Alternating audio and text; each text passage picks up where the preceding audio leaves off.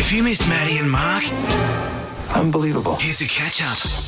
Now, it's been about 9 months of me working full-time with you, and I've really got to mention something because it's starting to floor your character, and people are starting to notice around the office. In fact, our boss came up to us yesterday and she thinks you hate her. Why?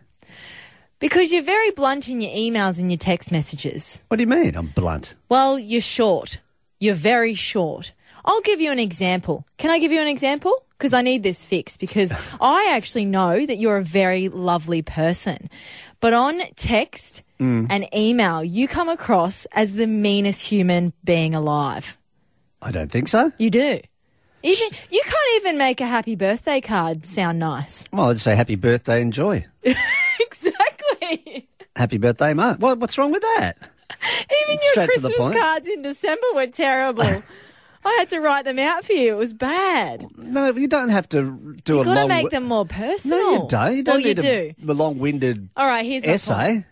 Here's my point. You did this yesterday. Okay, you ready for this? Is an actual email that you sent. This is what the email said. This is all it said.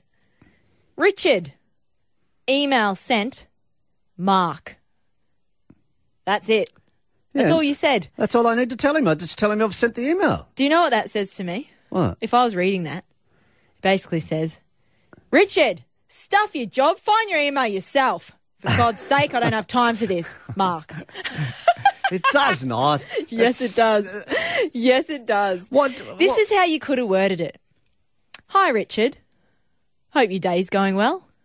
I have sent that email off, just to let you know. Kind regards, Mark. Not that hard. Just a few more words. Who does that? Make No one someone does else's that. day a lot better. Look, I get like 200 emails in a day, and I just quickly reply to them that I've sent the email or what's going to be done.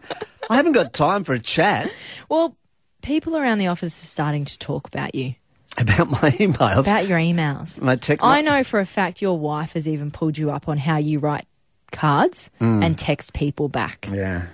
And the word okay is not a good enough response in a text message. You need to put more fluff around that. Please? Okay. Well, I don't think they're rude. Look, I'll open up my my text messages now. They're all templated, aren't they? People send you they're stuff not. and you're like, happy birthday. Oh, wrong template. Okay. Well, I said, I'm just looking here what you've said. I'm bringing up my phone now with, Yeah, I know. with a Yeah. conversation we had yesterday. Here we go. Have you got the details marked for the meeting for tomorrow? I reply, yep. What's wrong with that? Yeah, it would be nice if you gave me those details. Do I need to spoon feed you with more information to get the details? You just asked her, and I said, yep, got the details. 13 27 10, Adam's called through. Whose side are you on? Hopefully you're on my side, Adam. I'm ringing up about these text messages things. Yeah, are you a blunt texter? I think people are precious. Yes, they are. Well, I'm just Yeah. straight to the point, you know. I mean, unless you're calling them a whatever in your text messages, get over it. A short text message is a good text message. That's what I reckon. So you don't think Mark should just say, like, hello before things or kind regards?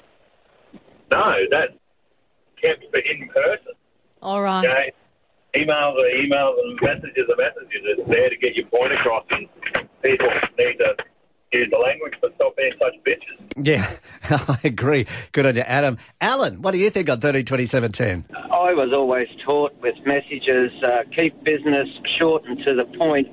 And SMS, isn't it short message service, not a love letter? Yes, good point. So you don't think Mark's being a bit too blunt?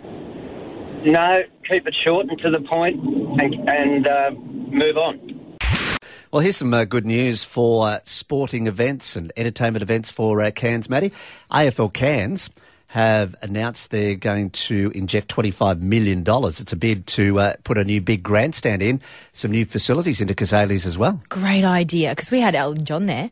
And Wasn't it was, it great? 25,000 people? It was fantastic. It's huge. And they do have some big things come to town, not just sport, like, they've had Crusty Demons and all that sort And of we'd stuff. love to attract more of that, I think. If we've got the facility, let's expand it a bit more and keep going. Oh, absolutely. And, they're not looking at, just AFL, but NRL and cricket, a whole lot of things. Everything, It's just a great facility. So it's going to whack in, over 5,000 covered seats. Which is great for the wet season here too, isn't it? Gary Young is the AFL Cairns president. We've got him on the line right now to tell us more about this $25 million deal. Now, Gary, it's quite exciting and really progressing along with AFL Cairns. Yeah, well, AFL Cairns has always looked to the future. We try to plan ahead, and it's about 8 years since we did the last major project out at Kazali Stadium, so we think it's about time with some of the events we've been having. And, last year's Elton John was a classic for that. And given that the city's using it as its premium stadium at this point, we think it's about time to take it to the next level. Yeah, and you're looking at it not just for AFL games, but a lot of other sporting events that can come to the area too, Gary. No, well, everyone sort of thinks it's just about AFL and perhaps AFL and cricket, but the stadium's been used over the years by lots of other sports and entertainment. And we sort of think, well, while decisions are being made even about a better rectangular stadium, it might be a fillip that can drop in the short to medium term, even for, getting rugby league and union and more soccer up here.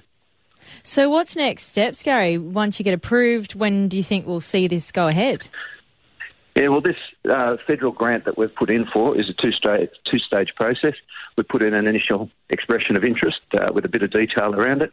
That's gone in. If we're successful, and who knows, we may not be, but we then have to go to stage 2, which is a full business plan, full detail, so that we know exactly what this will cost. We've had a quantity surveyor look at it, so we've got a reasonable idea of what it's going to cost.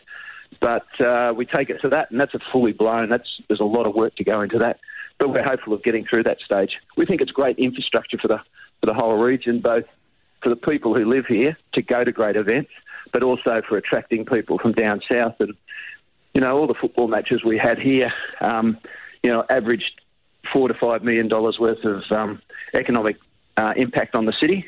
And if we get more events, it just helps the city economically. Maddie and Mark, weekdays from 5:30 on 99.5 Triple M. Find more catch-ups at triplem.com.au.